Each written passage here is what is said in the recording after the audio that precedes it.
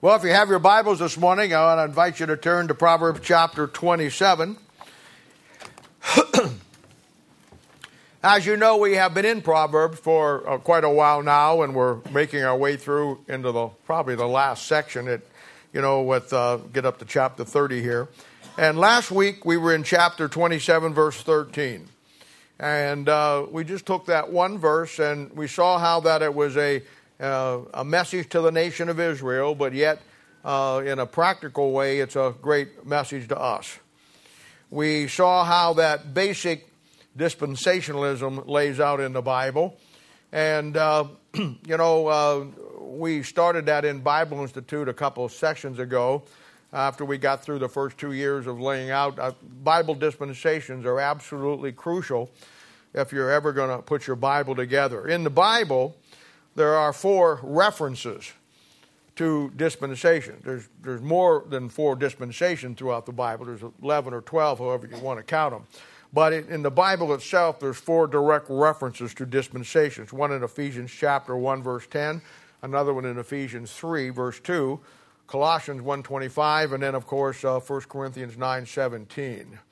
And, it's been amazing to me that most people never understand dispensations or never understand how they lay out in the Bible, certainly don't understand the definitions of them. But if you just simply would look at these 4 places that is found in the Bible, it defines for you what a different dispensation is, and but a Bible's definition, not man's.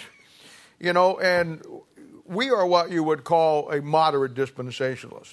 And in dealing with dispensations, and we talked about this in Bible Institute, you have people who don't believe in any dispensations at all. And they're against any kind of dividing up the Bible in any way, shape, or form. Most of that is your neo-evangelical churches that have taken Baptist off their name, and went into that gray mush that, exists without any real Bible doctrine. But then on the other side, you have what we call the hyper-dispensationalists. And they're guys that they cut up the Bible so much that they don't leave anything left. They reject anything in the New Testament except the writings of Paul. Some of them even narrow it down more than that. They reject New Testament baptism for Christians. They get so messed up that they just completely destroy the Bible in any way, shape, or form. And that all starts back with a guy by the name of Bullinger, and a little bit later on, a guy by the name of Cornelius Stam, who just really are just heretics when it comes to trying to put the Bible together. We're what you call a moderate dispensationalist. What's that mean? It simply means that we rightly divide the Bible where the Bible rightly divides itself. We don't go in and try to make something happen. The Bible will always follow a natural dividing system. And once you see that, and you stay with that, then you need to keep your hands out of the Bible. You don't need to get in there and think, well, this does this or this does, and make something happen. Genesis chapter 1, verse 4, go 4 verses in the Bible that you see God divides. He says he divides the light from the darkness. And actually, the key to God and understanding how he works will be one of division, not putting together. That's the problem today. We have a Bible that divides. It'll divide you from the world. It'll divide you from sin. It'll divide you from everything that is against God. But in Christianity, Christian world today is a Christian world that wants to get everybody together. Churches today want to bring in the world in their music and in their preaching and everything because their mindset is to get everybody together, where the Bible's mindset is to separate yourself. And it's just the way that it's always been. You're going to find that in the Bible, sanctification is a great, great Bible doctrine that is lost today. What is sanctification? Sanctification is the day you got saved, God set you apart from something. And in Christianity today and churches today, it's hard to see God's people separated from anything. Just because you take worldly music and put Christian words to it doesn't mean that it honors God. And you're going to find that, the Bible will always follow a natural dividing system. And the key to God, Hebrews chapter 4, the Bible says that God, the day you got saved, God divided you. Now, you're complete in Christ today if you're saved. But the only way you got completed in Christ is Hebrews chapter 4 says that the sharp two-edged sword of the Word of God divided you first. So you see, as you come to the Bible, you'll find that the Bible itself will have some divisions in it.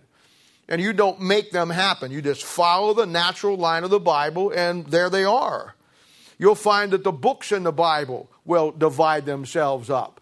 And again, you just follow the natural division. Every book in your Bible will have a natural division in it. Every one of them. And all you have to do is just follow those natural divisions. You don't have to make something up. You don't have to look at it and say, well, I like it this way. Just follow what God did. The chapters in the Bible will have their natural divisions in them. You get into those chapters and you got to see how God divides it up historically, inspirationally, or doctrinally. And from Thursday night, and of course other things that we do, we now know that even the words will divide out the context of the Bible. You see, when God gave us the Word of God, He put natural divisions in it. And when you rightly divide it, as 2 Timothy chapter 2, verse 15 says, study to show thyself approved, a workman unto God, which needeth not to be ashamed, rightly dividing the word of truth. And, when you do it that way and follow the natural divisions, then you'll learn it. And it's true of the Christian life. The moment you get saved, you know why? Some of God's people have the problems they have after they get saved because you never followed that simple biblical process. You got saved, but you left some things into your world that God said you should have left out. You didn't divide. You left some people. You left some circumstances. You left some habits in your life that could have been divided out the day you got saved. And it's real simple. We go through our whole lives as Christians. Boy, if I've learned anything in all my years, I've watched this happen. As Christians, what we work 24/7 is taking the simple things of the Bible and trying to make them so complex. You know why? Because we can live and do what we want to do within the complexity of the Word of God when we make it that way. It's hard to not do what's right when the Bible's so simple about it, isn't it? When it's black and white and it lays out what you should be and what you should do, it's hard to get around that. But we all do it. We make it so complex that we can live within its complexity. And the Bible is real simple. Either you rightly divide it or you wrongly divide it. It's just that simple. And we saw how in verse 13 will doctrine to be applied to the nation of Israel. Through our book in Proverbs, we have found the study of this strange woman. And we know her to be the great whore of Revelation chapter 17 and 18, connected with the Antichrist in the tribulation. And we saw in verse 13 how we've seen it a couple of times in Proverbs, how the warning of somebody aligning themselves with this strange woman. And we know it to be the Antichrist and his system.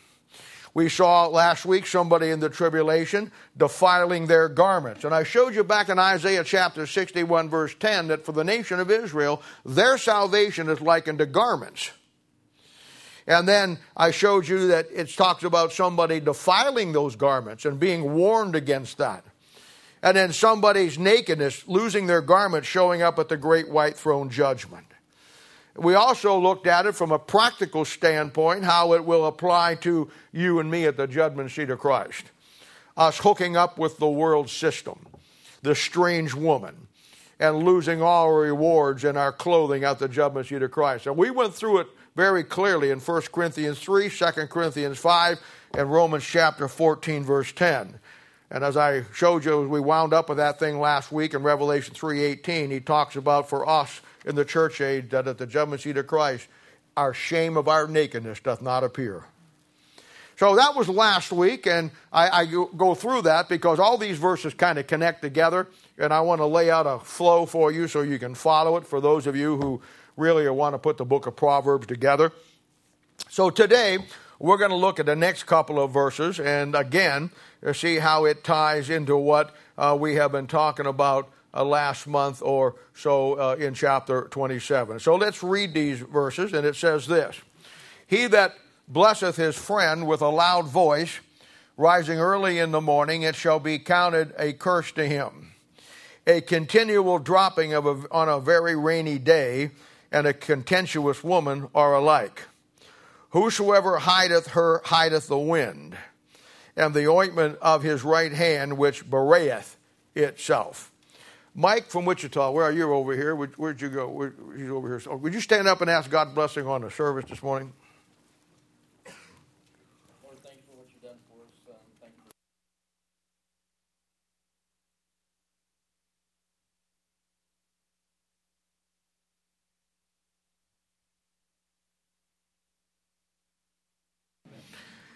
Now, verse 14 says, he that blesses his friend with a loud voice, rising early in the morning, it shall be counted a curse to him.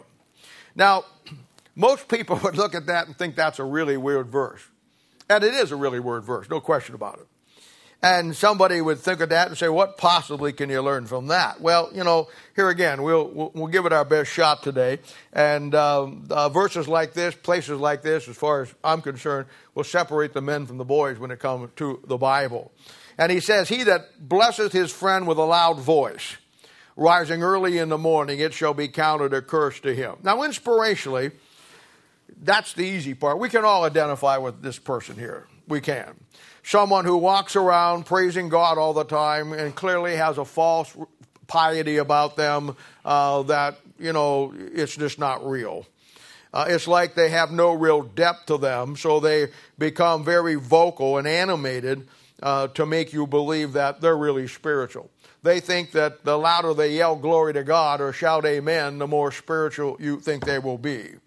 And every church has them. Some more than others. Believe me, and I've had my share of them over the years. And fortunately, we don't have any at the moment, but I'm expecting one to come in any time now, so I'll let you know when they get here. But, they're always the loudest ameners, the loudest glory to God. Now, let me just say this. Amening is as part of Christianity as anything. I mean, it's been down through history. It's been, something that, is the congregation agrees with what's being said. And it's a good thing. Churches are either so cold and so dead and pruned up like they've been baptized in dill pickle juice that they never say nothing. And there needs to be a balance. And you know what? I'm just going to tell you. You ought to enjoy what you have with the Lord. Amen. I mean, if you're saved this morning and glad for it compared to what the world got for you, it's okay. It's okay to enjoy it. It is. And it's a thing where, I preached many places, many times over the years, and I get it. You get a bunch of people that love the Lord and love God. They don't want to stay quiet about it. I get it. But there's a rule of thumb that you always follow. And you know what it is? You never amen it louder than you live it. And that's the problem with a guy like this. And, and I don't want to, by saying something like that, I don't want to take away from your exuberance of enjoying what God gave you. I don't want you to be the Episcopalians this morning or Presbyterians or Methodists. I want you to be Bible-believing Christians that are saved by the blood of the Lamb, and you're happy about it and praise the Lord for it, and you're glad you're here today. Well, that's two of you. Appreciate it.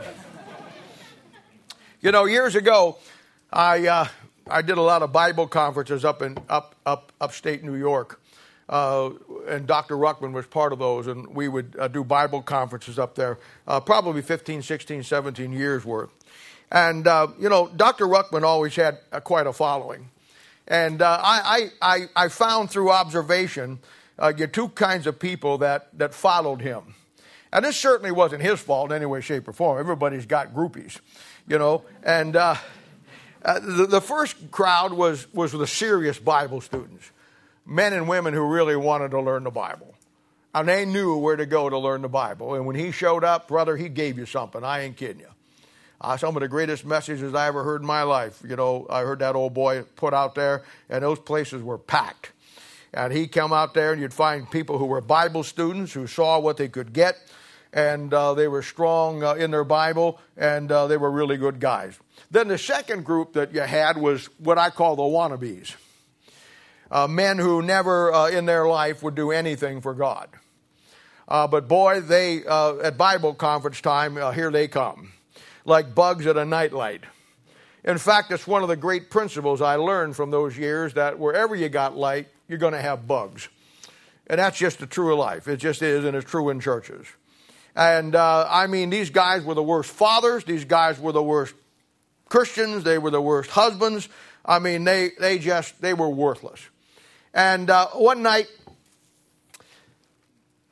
this place was packed. There had to be 3,000 people there. And the place was rocking. These people knew how to sing.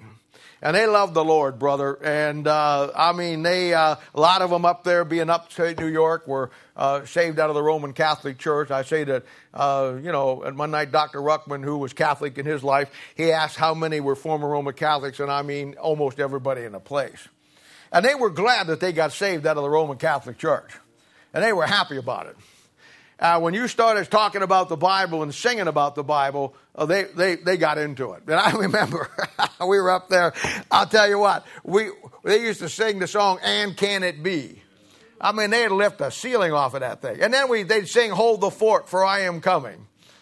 And then when they waved the answer, the sea of 3,000 Bibles just waving back. It was incredible. It was really incredible. All great. If you can't preach after that, you're in trouble. And it's a thing where all of a sudden, right out of the front row, this guy comes leaping out into the front. And he does what we call in Christianity, runs the bases. You know what that is? Yeah. Go ahead, Alex. Show us what running the bases is. Yeah, he starts going around the whole. The churches of the auditorium has got 3,000 people. It's a big place, and we're all singing. He's walking back and forth, yelling, "Praise God, glory to God, oh, praise Jesus!" all the way around the place, man. He's just going nuts, and I'm sitting up there. And I'm getting ready to preach. I'm going to preach next. And the pastor leaned over to me and he said, "You see that guy?" "No, what guy?" "No, you see that guy?" And I said, "Yeah." He says, "He only shows up at Bible conference time. They won't be at church for another year till we have Bible conference. He's lost his wife. He's lost his family, but he's here every time Dr. Ruckman shows up for a Bible conference. And he does the exact same thing." That's our guy in Proverbs chapter 27, verse 14. All show and no go. In every aspect of his life. He has no real church. He has no Bible. Oh, he's waving the right Bible, but if you think he knows anything about it, he has no power in his life, no ministry, no nothing. But let him tell you how great God is. And these guys are drawn to that. And it's like you have nothing in your life, but this is my 15 moments of fame that everybody is really going to believe, because I'm running the bases, screaming at the top of my lungs about glory to God, that everybody's going to say, "Gee, honey, look how spiritual he is. Why aren't you like that?" That's not how it's going to work. But oh boy, can they talk. I get 2 or 3 phone calls a month by guys like this. And they'll want to go on and on and on. They'll want them to say, "You know what, I really need to meet with you."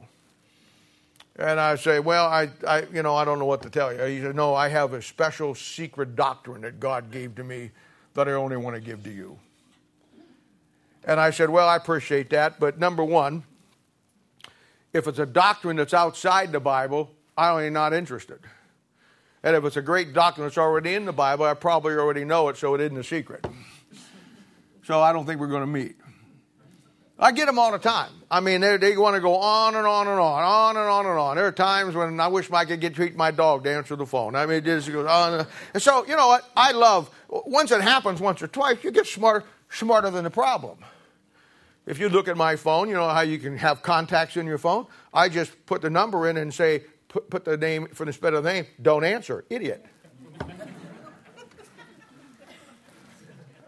When it rings, don't answer it. It's an idiot. I don't answer it. Now, don't get nervous. None of you are like that. I don't have any of your names in like that. But I'm just telling you, it's crazy. And and I've seen them where they talk and they never do anything for God. They're never in any real church. They don't have any ministry. They don't do one thing. And when you hear them talk, you think it's the second coming of Elijah. The great illustration here is this: rising early in the morning. It illustrates, that while you're trying to sleep, some big mouth is talking and waking you up when you want to sleep. We've all can identify with that, especially at camp when you want to go to bed at night and you're a counselor. And those kids just keep... I'll tell you, we'll get a little closer to camp. I'm going to tell you how to handle that. This is why I don't ever go to camp as a counselor. I don't want the church getting sued. But I guarantee you, there are things that you can do. And I guarantee you, after the first night, they will go Betty by at 4:30 in the afternoon if you tell them to. But that's the struggle, and it's a good illustration. You know, it's irritating. You're trying to sleep, and some big mouth is over there talking about this or that and talking about her boyfriend or his guy talking about a girlfriend. Hopefully not a girl talking about a girlfriend. But you never know. And they're going, and you're trying to sleep. You had a tough day at camp, and they're just going on and on. And you say, look, we need to go to bed now. Lights out at 10 o'clock. You know, and they just keep on going. And then they start, you just get them quiet, and then they start to giggling. That means they got those little lights that they're sending messages across the thing with them, you know, and they're giggling about it. And then the giggling keeps you awake. That's a great illustration because when you're trying to focus on the preaching of the Word of God, some loudmouth idiot will distract you. And it's irritating. I get it. Nothing more distracting when you're trying to focus. And the verse says, it shall be a curse to him because he winds up deceiving himself. He actually believes that the Christian never gets involved in ministry, never really goes to church, never really has any relationship with his family in the Bible, never really does anything, and real Christianity is showing up when Dr. Ruckman is here and letting everybody know how you're praising the Lord on that day, but we'll see you in a year. And everybody knows he's an idiot. Absolutely no credibility. His life and family will be a disaster, no substance to him, just a lot of hype. And when Dr. Ruckman came to town, or any time you had a great preacher over the years they all show up. Now, inspirationally, that's a great verse. And it really lays out something that we can all identify with. But when we get into the next two verses, we see how all this fits into a doctrinal context within the tribulation period. Because the next verse says this, a continual dropping in a rainy day and a contentious woman are alike. Too bad this didn't fall on Mother's Day. We could have had some fun with this one, but we won't. Now, inspirationally, a continual dropping in a rain. That drip. Did you ever try to go to sleep at night when you're camping someplace and it's raining slowly, but just enough that you're under a tree where that tree is dropping a 20-pound drip on you every 10 seconds. And it hits the top of your car. You just go to sleep. Or tin roof. It's just irritating. It keeps you up all night long. And it'll drive you nuts, that drip, drip, drip. And I'll tell you, so will a contentious woman who will just keep things going all the time. And that's what he's talking about here. We'll see who this woman is in a minute. But the book of Proverbs clearly defines her in the Bible. The Bible says in 7:11 that she's loud, she's stubborn, and she's obnoxious. It says that she is a busybody. In 22, she's a busybody and won't abide in her own house in 7:11. The Bible says that her mouth is a deep pit in 22:7. The Bible says she's a brawling woman in 21:9. She's a clamorous woman. I didn't say glamorous, I said clamorous in 9:13. She's a nagging woman. She's a gossiping woman, 11:13. She's an odious woman in chapter 30, verse 23. That's hateful. Now, doctrinally, we know this woman to be the strange woman of verse 13 in this chapter. And we know that this strange woman has the attire of a harlot. We've studied her in chapter 5, chapter 7, and she's really worked her way in and out of Proverbs many times, showing you the difference between somebody with understanding who stays away from this religion or someone who is foolish who gets taken up in it. And in general, it's a reference to the Roman Catholic Church, who is so clearly laid out in Revelation 17 and 18 as the great mother of harlots, Babylon, mystery religion. And if anybody could read those chapters, there's no question in your mind who he's talking about there. Doctrinally, the loud blessings that bring on a curse, verse 14, would be your priest or your pope on Easter Sunday or Christmas, are all through history, through the church councils, like the Council of Nicaea, the Council of Trent, Council of Constantinople, the Council of Lyons, where they progressed great things for Christianity and wound up becoming a curse. The Council of Trent, 1500 or so, was supposed to be a council that worked out all of the issues in Christianity, and the Roman Catholic Church was going to define what Christianity really was. And all it was, when that big swelling words like Proverbs chapter 27, they put out over 155 curses on anybody who believes exactly what you and I believe. That's what it's talking about. Her public display of false Christianity and a demonic spiritual piety that in the end will curse you to send you straight to hell. You know, you see it on the holy days over there in St. Peter's Square. 100,000 people will show up for Pope Pepperoni to come out and give him a little sermonette and give him a blessing, put him under the sign of the cross, and everybody thinks that they just got a blessing. No, you got a curse that's going to send you straight to hell if you don't get saved. These guys in Matthew chapter 23, verse 9 are called fathers, will wear rob robes, and the Bible says they're like whited sepulchres. They're clean on the outside, pretty on the outside, but inside they're full of dead man bones. And the Bible says in Matthew 23:15 that when they find a convert, they'll make him 2 times full the child of hell than he was before they got their hooks in him. Now I want you to look, once we get that down, look at the rainy day. Verse 15, a continual dropping in a rainy day. I want you to notice, first of all, by careful observation, it says in a rainy day, not on a rainy day. That means it's a specific day. And if you know your Bible, you know what we're dealing with here. It's called in the Bible the former and the latter rain. Built into your Bible in a specific day.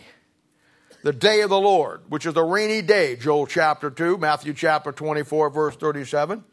And it's a rainy day that, and you know how it works. The definitive chapter on the former and latter rain would be James chapter 5, verses 7 through 20. And you want the Old Testament passages on it, and there's many of them. It would be Joel 2:23, Job 37:6, I think 2 Chronicles 6:26, 2 Chronicles 7:12. Obviously, book of Proverbs 16:14, Psalm 68:8 and 9, 2 Samuel 23:4, Hosea is a good one, Hosea 10:12, Jeremiah is a good one, 14:22, and Isaiah 5:6. And the way it works is this. In the tribulation, you have Moses and Elijah showing up. And what God does in the last 3.5 years of the tribulation period, the last 3.5 years, he sends the nation of Israel who, as we saw last week, are keeping the commandments of God and the faith in Jesus. And we found out Thursday night why it's just Jesus, didn't we? We went through that. And so these guys showing up, and Moses represents the law, and Elijah represents the prophets. And the Old Testament is divided up in the law and the prophets. So these two guys show up to the nation of Israel, and they begin to do the miracles in the last 3.5 years of the tribulation that they did in the Old Testament. You'll find that in the Old Testament, Moses turned the waters to blood. So in the tribulation period, yes, the waters to blood. You'll find out the plagues taking place all around the world in the tribulation. Moses brought in those plagues in the tribulation in Egypt. Egypt's a type of the world. Which brings up an incredible deal, because now you have to be faced with dispensationally that all of those things back there that actually did happen historically are a future picture of something that's going to happen. So you learn what's going to happen by what already happened. Tremendous way to learn your Bible. But then we have Elijah. He represents the prophets. And over there in the book of James chapter 5, you're clearly told that in Elijah's prophecy in the Old Testament, what he actually did was he shut up heaven that it rained one time here. And then he shut up heavens, and for the next 3.5 years in the Old Testament, for the next 3.5 years it did not rain. And at the end of that 3.5 years rain, he opened up the heavens and it rained. Hence it's called the former and the latter rain. And in James chapter 5, which is the tribulation context, it talks about those key words we talked about last week, the word patience. They're told to have the patience of Job. It's all geared toward the nation of Israel in the tribulation period. It tells you right in that chapter that in the last half of the tribulation period, when Moses and Elijah show up, Moses is doing his thing. And what Elijah does is he stops heaven at the beginning of the Great Tribulation, which is the midpoint, the first after the first 3.5 years. He shuts up heaven, and for that last half of the tribulation period, 3.5 years, it doesn't rain at all. And this time when it rains, it's the second coming of Christ. Christ comes, Joel 2, in a rainstorm on a cloudy day. Hence the former and the latter rain. So, verse 15 is talking about a continual dropping, a continual putting out of the garbage that is going on. This strange woman will rule the world from around 400 AD in the New Testament up through the rapture of the church and up into the tribulation period with her loud mouth. And she will be an irritation. She'll be spewing out blessings to the world that will damn and curse the world and send them straight to hell. She'll mix her religion with politics. So back in Kings, you have the great picture of Ahab, the king of Israel. There's your political side. Jezebel, the prophetess of Baal worship. And you have a great example of Ahab as a type of the Antichrist. Jezebel is a type of the religious system. And the two of them are linked together politically and religiously. There it is. And guess who shows up with Elijah and Jezebel? You guessed it, Elijah. So all of this is an incredible picture, mixing her religion and her politics, getting kings and queens and presidents drunk with the wine of her fornication, just like Revelation chapter 17, verse 2 tells us. And nothing worse than a big-mouth woman unless it's a big-mouth man. And when you get a big-mouth man and a big-mouth woman, one representing the religious side, one representing the political side, you got something special, and I don't mean in a good way. At an inspirational sense, we all know women just like this. You can't go through the course of life. If you're 20, 30 years old and you've been around for a while, we've all seen it. If it wasn't bad enough, the jokes about them are endless. Timeless. Most of them are not very flattering. Guy said to his neighbor one time, there's hundreds of them. Guy said to his neighbor one time, he opened up the window, stuck his head out, and the guy says, "Oh, that wasn't a sonic boom you heard. My wife just called me home for supper."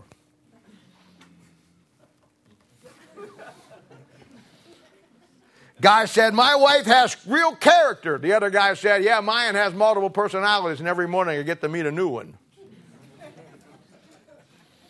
Guy said, "My wife is so loud when she opens her mouth, the factory across the street breaks for lunch." They go on and on and on. Guy said, "A woman marries the first time for love, gets married the second time for companionship, gets married the third time for support, and the fourth, fifth, and sixth time will be out of habit." A lot of truth to it. Either way, doctrinally or inspirationally, we all know who this woman will be. And it's a great unfolding of not only what we have to see and deal with in a practical way, but in a doctrinal way. We know how it all fits. And my goal is for you to understand the book of Proverbs. Get this wise man and foolish man laid out. Get this strange woman and this wicked man laid out. Get them laid out from a doctrinal standpoint, but more importantly, get them laid out for your own personal life so you can stay away from them because they're around. Look at verse 16. This is a good one. "Whosoever hideth her, hideth the wind, and the ointment of his right hand which bewrayeth itself." Now, the key word here will be the word bewrayeth. And, that's an old English word. And it means to make something visible that you could not see clearly.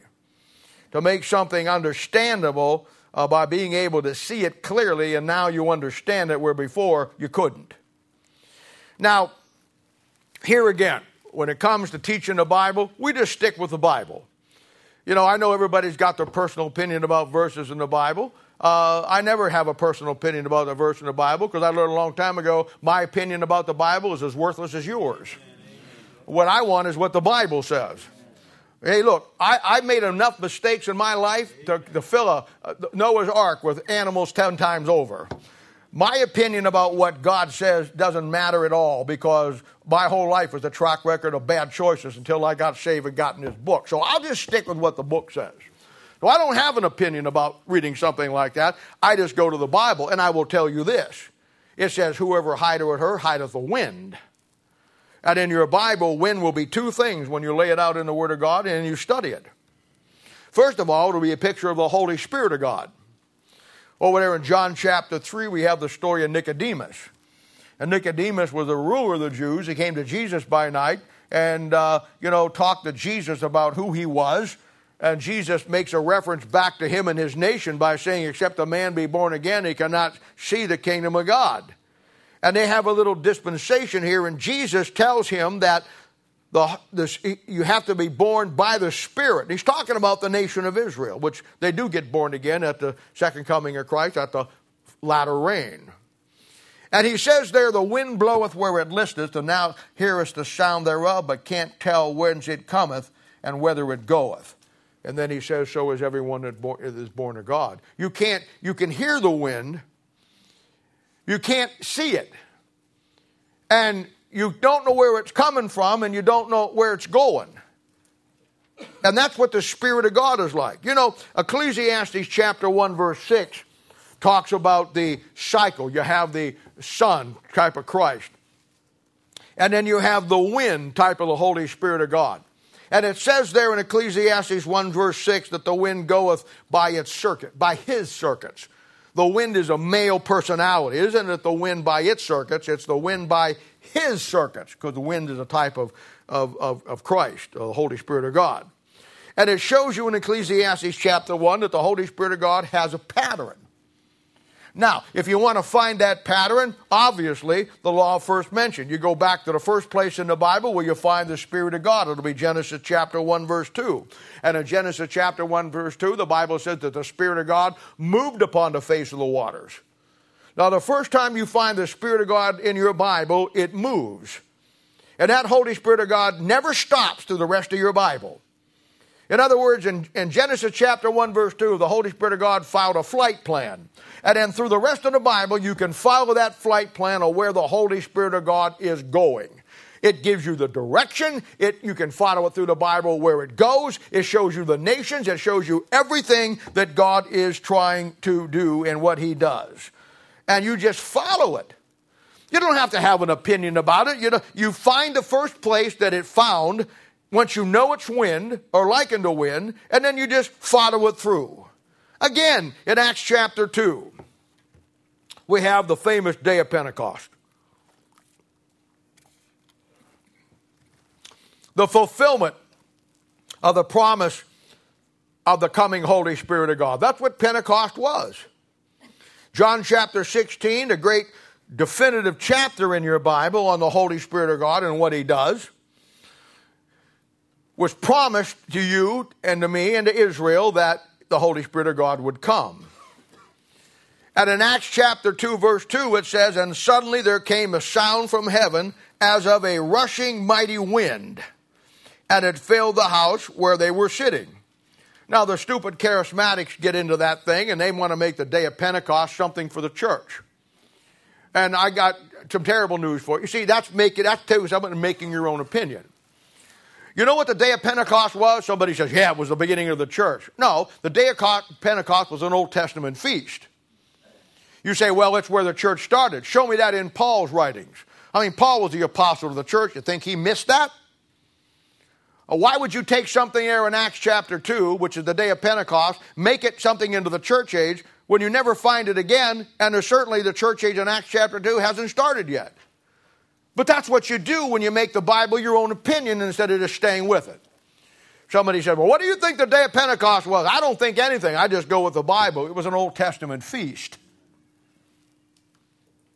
And in Acts chapter 2, in the day of Pentecost, it came. And I know the charismatic wants to make this a great day, But you know what happened 1 year later on the day of Pentecost?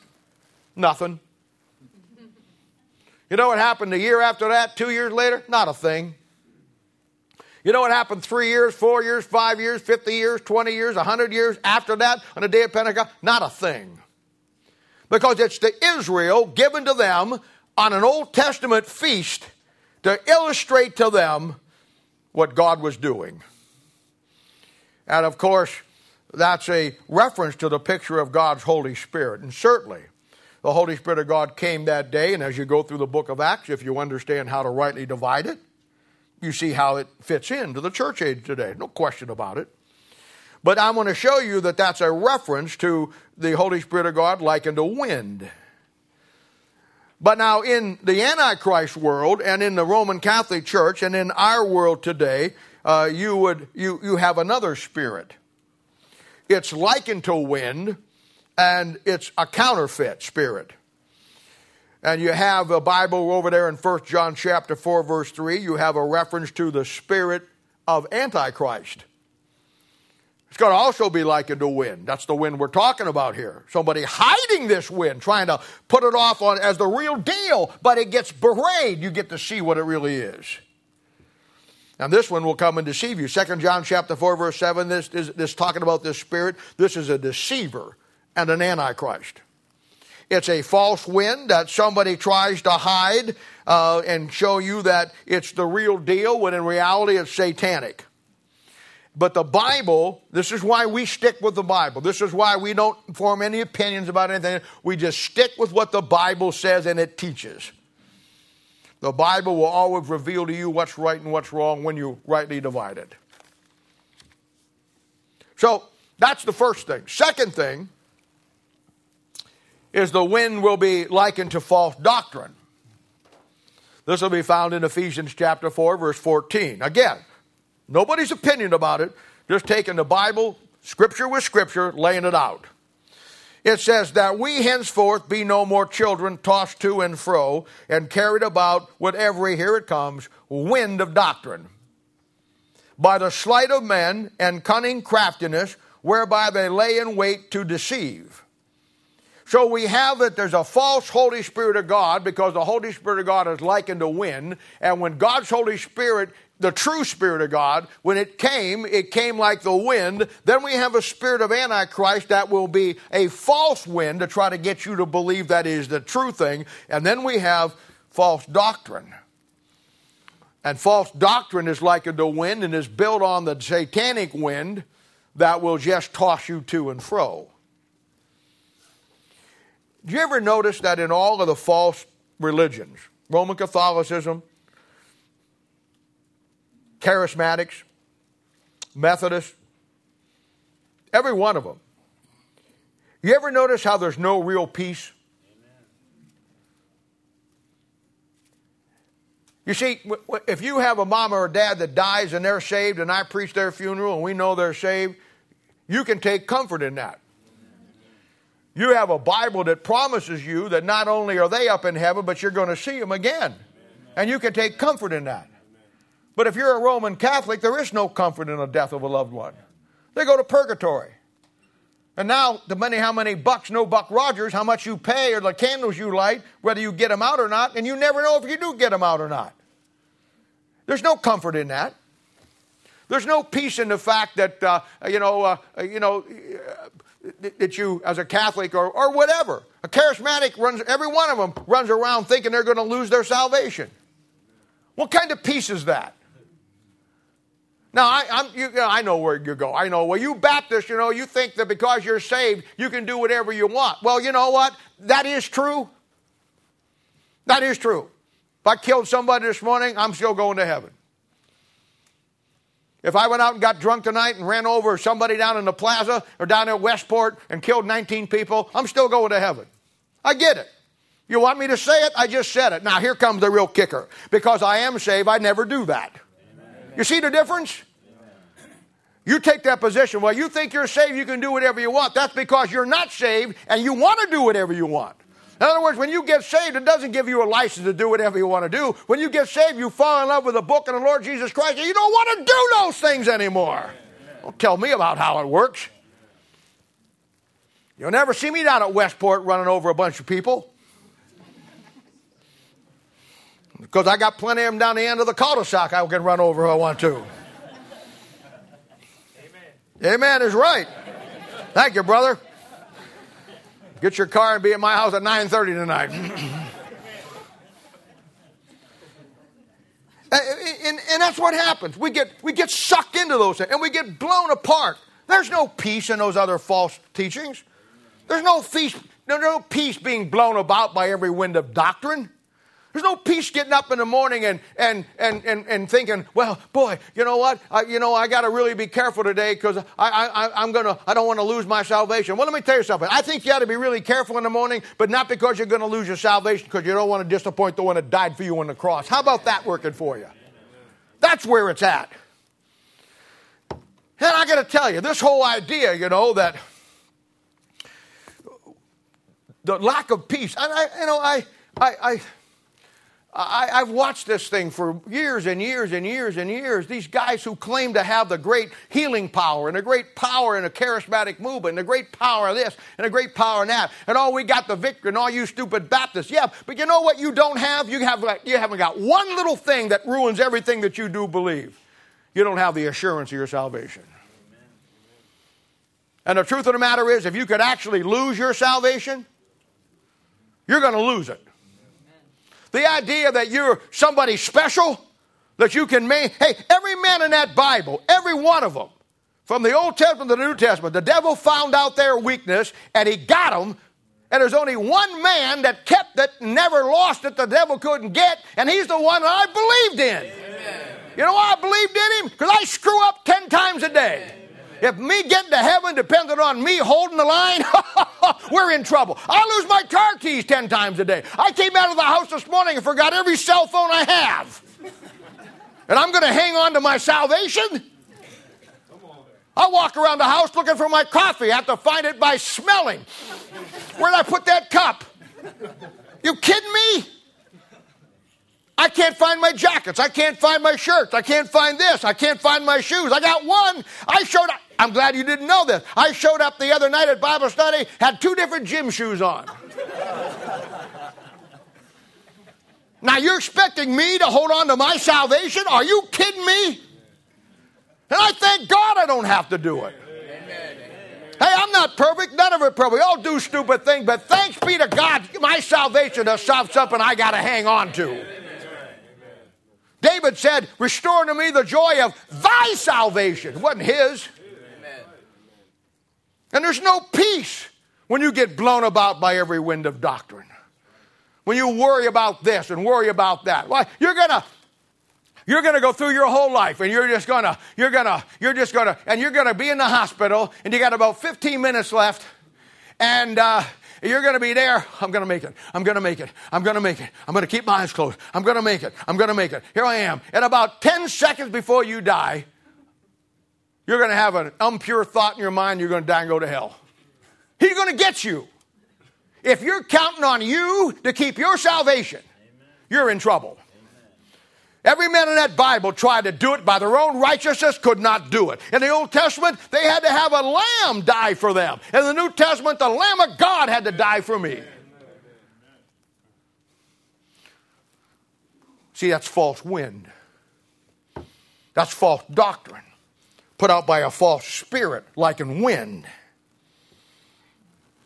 And he's saying, henceforth no more children tossed to and fro, and carried about with every wind of doctrine. I like that, tossed to and fro. When God back in Job chapter 1 and Job chapter 2, when the devil walked in, and he said, hey, devil, where you been? He said, I've been down in the earth, walking up to and fro. There he is.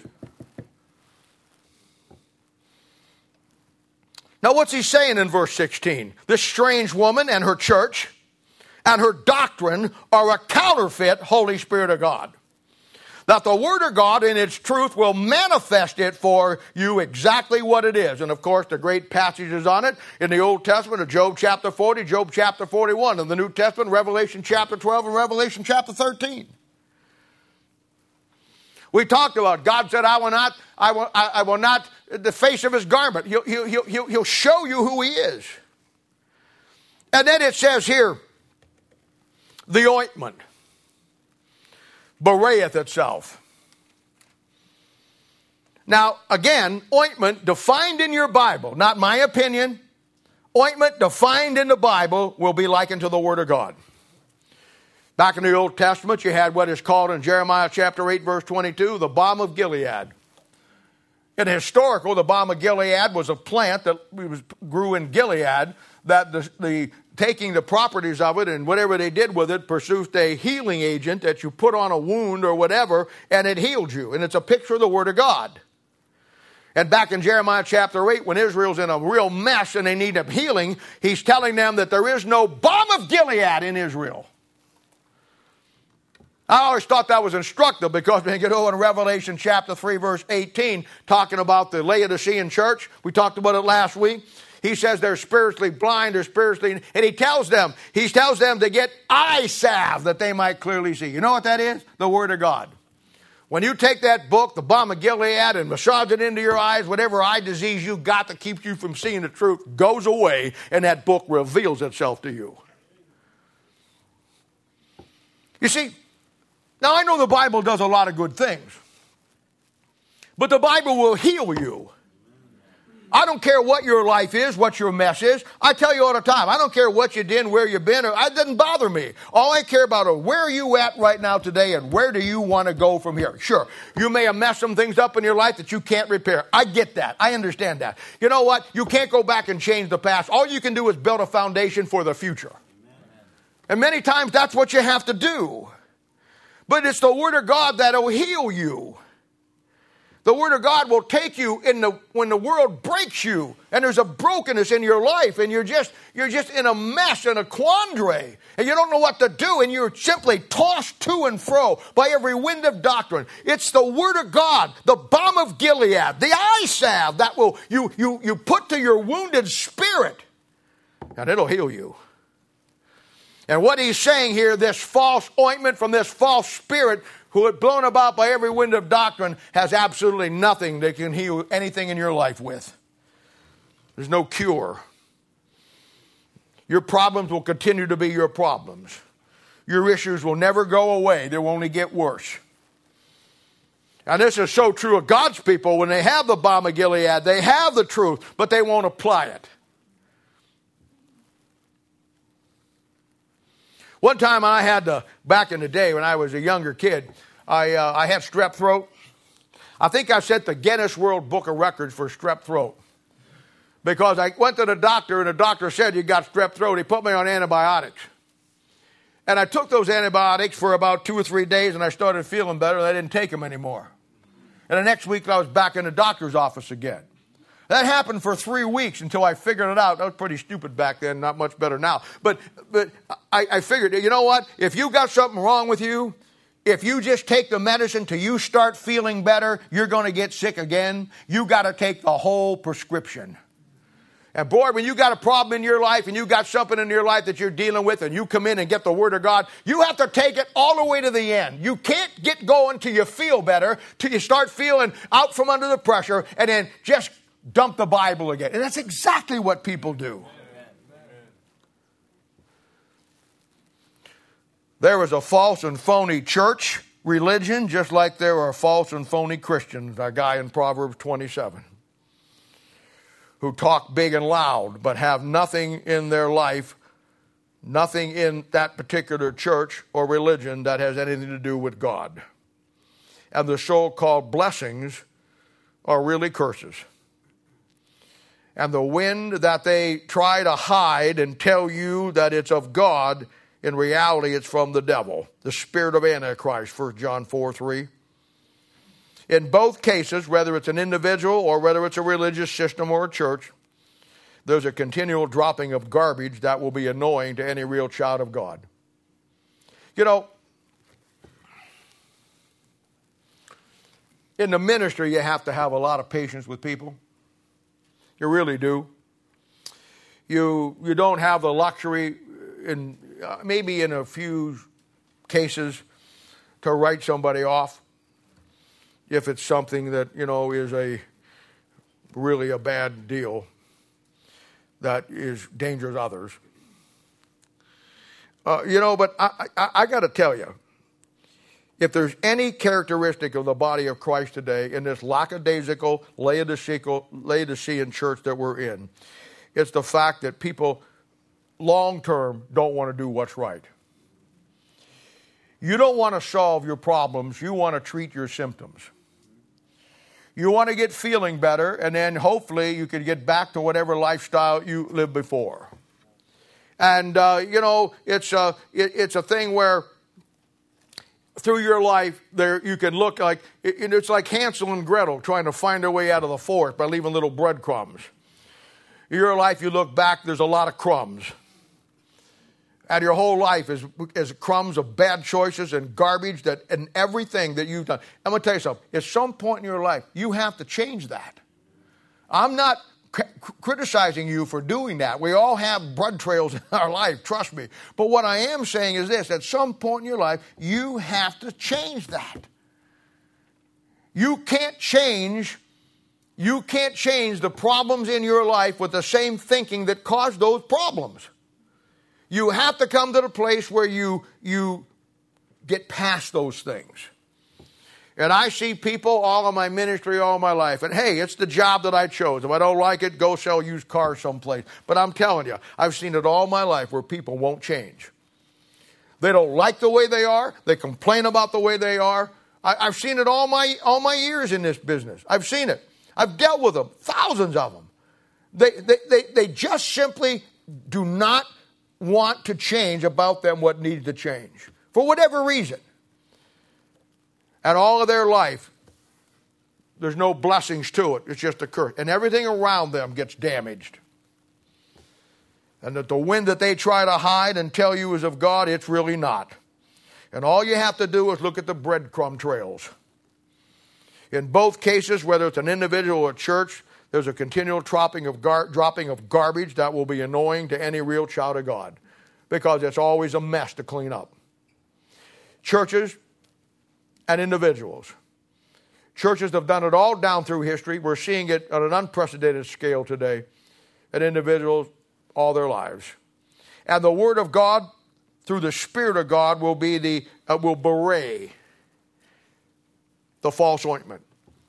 For anybody who's in the book, it'll show you exactly what you're dealing with and what you have. So these three verses are incredible verses. You have an understanding of inspirationally how they fit in, but doctrinally, they're incredible.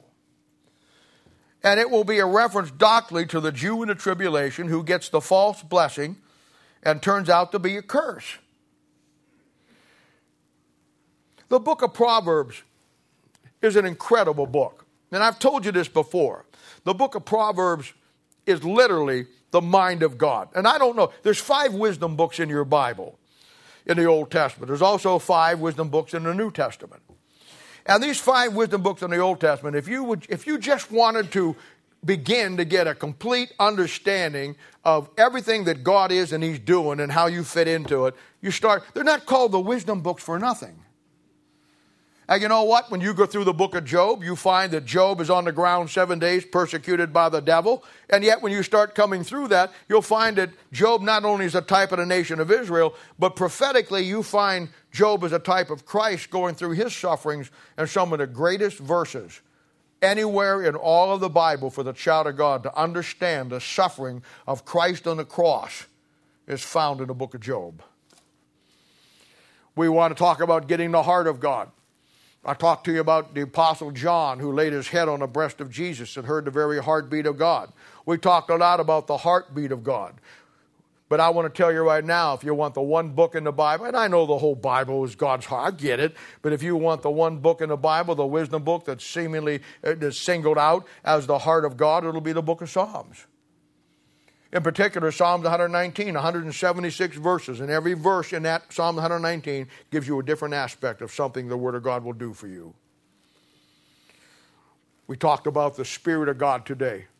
We talked about the book of Ecclesiastes and the Spirit moving to its circuits. If you want to understand the mind of God's Spirit today, it'll be the book of Ecclesiastes. Ecclesiastes gives you a picture of the world system from God's Spirit standpoint, showing you everything that's wrong with it. And then at the end of the book, surely coming back to this, let's hear the conclusion of the whole matter. What whole matter? The whole book of Ecclesiastes. Fear God, keep His commandments. We talk about as Christians our relationship with Jesus Christ. We talk about, how, we're saved and on our way to heaven, and Christ is my Savior and all this stuff. But really, let me tell you something. If you really want to understand what your relationship should be with Christ, then you've got to get the book that is the mind of Christ. And I know, again, the whole Bible is the mind of Christ, but if you want one particular book that tells you exactly how Christ looks at you and how you should look at him, it's the book of Song of Solomon. And when you want to understand the mind of God, you come to the fifth wisdom book, and that'll be the book of Proverbs. The book of Proverbs will show you everything that God is doing. I mean, it's an incredible book. It shows you what he thinks about everything in life on planet Earth. And we are, as the Bible says in Philippians chapter 2, verse 5, to let this mind be in you, which was in Christ Jesus. Somebody said, well, I'm really upset with him, and I'm going to give him a piece of my mind. We know what he means by that. And yet the Bible says that when God gave us the Word of God, he didn't give us a piece of his mind, praise the Lord. He gave us all his mind. And we know how the phrase works. And God gave it to us in a book, preserved, perfect, inspired, and without error. Gave us his mind.